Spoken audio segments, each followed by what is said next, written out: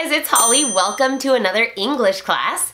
Today we're going to be talking about some of the most common mistakes that people make when speaking English as a second language. Vamos a estar hablando de algunos de los errores más comunes cometidos por personas hablando inglés como segundo idioma. Esto suele suceder porque en muchas ocasiones están traduciendo desde su primer idioma, en este caso el español. En este video no solo vamos a ver cómo corregir esos errores, también vamos a ver un poco de contexto alrededor de cada uno.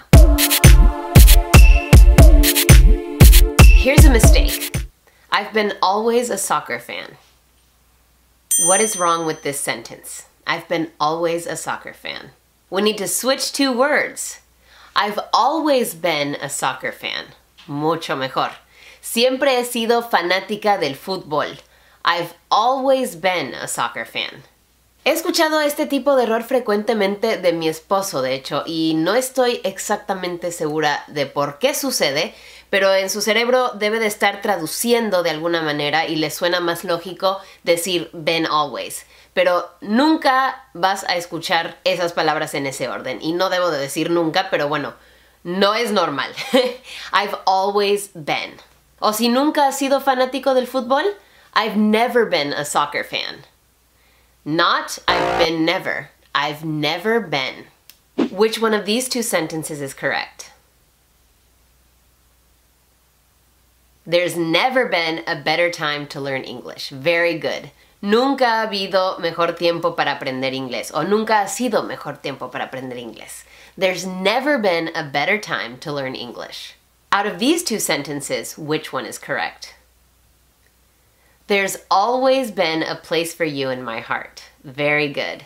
Siempre ha habido un espacio para ti en mi corazón. There has always been, or there's always been, a place for you in my heart. Another mistake. She didn't told me she was coming. What is wrong with this sentence? Didn't told is wrong. The correct way to say it is, she didn't tell me she was coming. Este es un error muy común porque estamos pensando en pasado y por lo mismo queremos conjugar todos los verbos en pasado. Si quisiéramos decir me dijo que venía, diríamos she told me she was coming. Pero al pasarlo al negativo, el didn't ya se encarga de esa conjugación en pasado. Ya con el didn't sabemos que estamos hablando del pasado. Y el verbo tell ya no se tiene que conjugar. She told me she was coming. Me dijo que venía.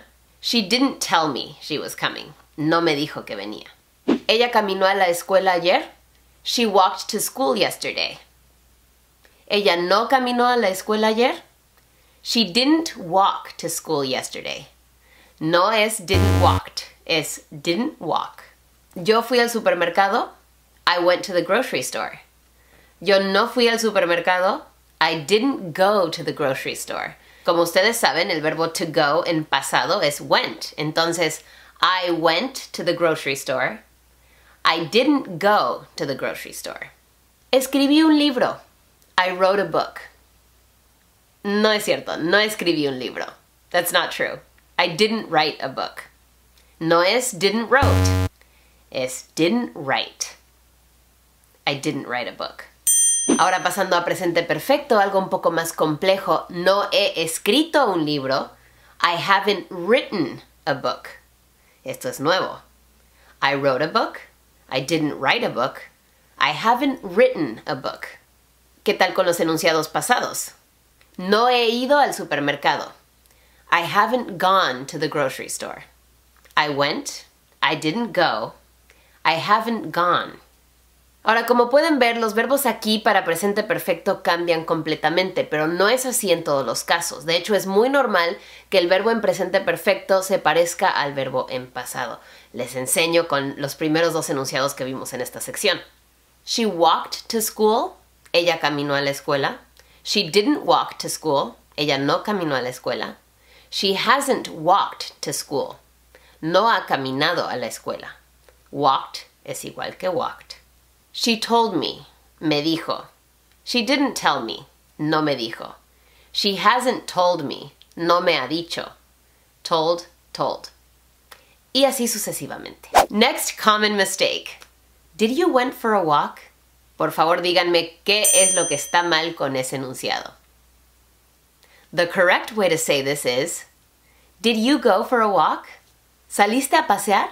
Ahora, como pueden ver, cuando están cambiando un enunciado afirmativo a un interrogativo, cambia ese verbo. Es muy semejante al ejemplo pasado que les di. You went for a walk. Tú saliste a pasear. Did you go for a walk? ¿Tú saliste a pasear? Ahora, en español es exactamente lo mismo, pero en inglés cambia mucho de enunciado afirmativo a enunciado interrogativo. You went for a walk? Did you go for a walk? You forgot to lock the door. Se te olvidó cerrar la puerta con llave. Did you forget to lock the door? ¿Se te olvidó cerrar la puerta con llave? You forgot. Did you forget? Nunca did you forgot. Nunca. You ate an apple for breakfast. Desayunaste una manzana. Did you eat an apple for breakfast? ¿Desayunaste una manzana? You ate. Did you eat? Nunca did you eat. She ran out of there as soon as she saw me. Ella salió disparada de ahí en cuanto me vio. She ran. Did she run out of there as soon as she saw me? ¿Salió disparada de ahí en cuanto me vio? She ran out. Did she run out? Nunca did she ran. Never. Another very similar mistake. Does it has anything to do with me? ¿Qué está mal con ese enunciado? Does it has. The correct way to say it is, does it have anything to do with me? Does it have?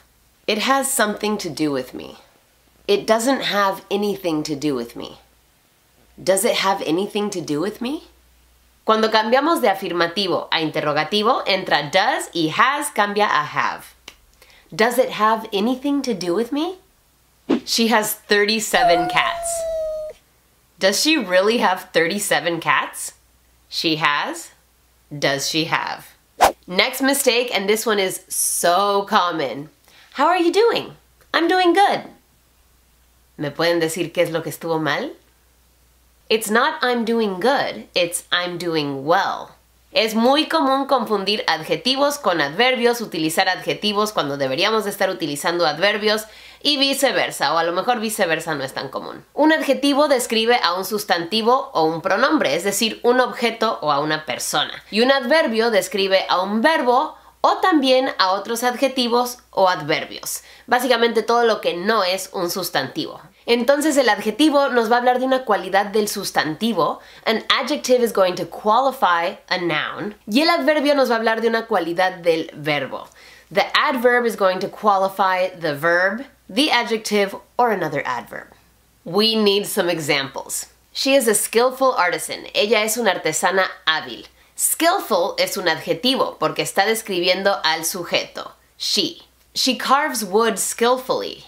Ella esculpe madera hábilmente. Skillfully es un adverbio. ¿Cómo es que ella escarba la madera? Con mucha habilidad, hábilmente, skillfully. She carves the wood skillfully. I'm a pretty loud person. Soy una persona bastante ruidosa, se podría decir. Loud es un adjetivo. Me describe a mí. I speak loudly. Yo hablo fuertemente, con un volumen muy alto. Loudly describe mi manera de hablar. Es un adverbio. I speak loudly. No significa que no vas a escuchar I speak loud, pero es incorrecto. Lo correcto es I speak loudly. Sarah is beautiful. Beautiful is an adjective and it is describing Sarah. Sarah dances beautifully. Beautifully is an adverb and it's describing the way Sarah dances. It's describing that verb. She dances beautifully. He is a bad boy. Bad is an adjective and it describes a person. He is behaving badly. Badly is an adverb and it's describing the way he's behaving. It's describing that verb, behaving. He's behaving bad? He's behaving badly. ¿Quién me puede decir la diferencia entre estos dos enunciados? I smell terrible. I smell terribly. Significan dos cosas muy diferentes. En el primer enunciado, I smell terrible, tenemos un adjetivo que describe a un sustantivo que, pues soy yo. Huelo terrible. Así como lo escuchan. Pero si digo I smell terribly, terribly es un adverbio y está describiendo el verbo smell. Yo huelo terriblemente, o sea, mi sentido del olfato no está funcionando bien, no puedo percibir olores. I smell terribly. Big difference. So which one of these is correct? Flowers smell sweet or flowers smell sweetly? Flowers smell sweet. This is the correct answer because sweet is describing the smell of flowers. But sweetly would be describing how flowers smell. But flowers don't have noses. Please whisper softly. Very good. Softly is describing how we're going to whisper. Please drive safely. Very good. You're going to hear please drive safe, but the correct way to say it is please drive safely. They are closely related. Aquí tenemos un ejemplo de un adverbio describiendo un adjetivo. El adjetivo es related. They are related. Están relacionados. Son familiares, vaya.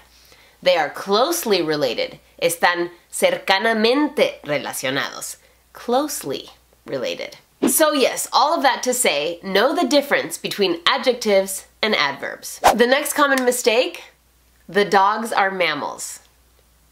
¿Alguien me puede decir qué está mal con este enunciado? The correct way to say this is, dogs are mammals. Lo mencioné en otro video, cuando estamos hablando de un grupo en general, no es necesario el artículo. Sale sobrando. Solo dirías the dogs si estás hablando de un grupo de perros muy en específico. The dogs are running around in the backyard. Los perros están dando vueltas en el patio de atrás. Pero si estamos hablando de perros en general, dogs. Entonces, si vamos a decir, la gente suele juzgar sin conocer la historia completa. ¿Cómo lo diríamos? People tend to judge before they know the whole story. People tend to judge. La gente suele juzgar. Recuerda, cuando estás hablando de grupos en general, omite el artículo. Another common mistake? I love listening music. What's wrong with that sentence? The correct way to say it would be, I love listening to music. En español sí diríamos, amo escuchar música. No necesitas una preposición antes de la palabra música. Pero la construcción en inglés es diferente. Simplemente hay que saber que para el verbo listening necesitamos to. I listen to podcasts in my car. Escucho podcasts en mi coche. Listen to what I'm saying to you. Escucha lo que te estoy diciendo. Listen to my voice. Sorprendentemente no necesitamos el to cuando estamos hablando de leer libros, aunque eso ya es algo que casi parece ser obsoleto. I love reading books and listening to music. That's just how it is. Another common mistake. I've been living in Houston since 5 years. What's wrong with this sentence? The correct way to say it is, I've been living in Houston for 5 years. Very good. We have to say for. Ahora, esto es muy común porque sabemos que la palabra since significa algo así como desde. Pero hay que hacer una distinción muy importante aquí para que no nos confundamos. Cuando usamos la palabra since es para referirnos a un punto específico en el pasado. Ejemplo, I've been waiting since 11 a.m. He estado esperando desde las 11 de la mañana. I haven't eaten since yesterday. No he comido desde ayer. No recomendable, por cierto. It hasn't rained since my birthday. No ha llovido desde mi cumpleaños. Entonces, puntos específicos en el tiempo, podemos usar since. Pero si vamos a hablar de un periodo extendido de tiempo, ahí es cuando hay que usar for. I've been drinking coffee every day for 2 weeks. He estado tomando café todos los días por 2 semanas. I've been living in Houston for 5 years. He estado viviendo en Houston por 5 años. I've been recording this video for 2 hours because my audio didn't work and I had to start all over again. He estado grabando este video por 2 horas porque no funcionó mi audio y tuve que empezar desde cero. Bueno, anécdota personal, no se preocupen. Entonces, cuando estamos hablando de periodos extendidos de tiempo, usamos for. Momentos específicos, since. I've been uploading videos consistently since September of 2013. I've been uploading videos consistently for 5 years.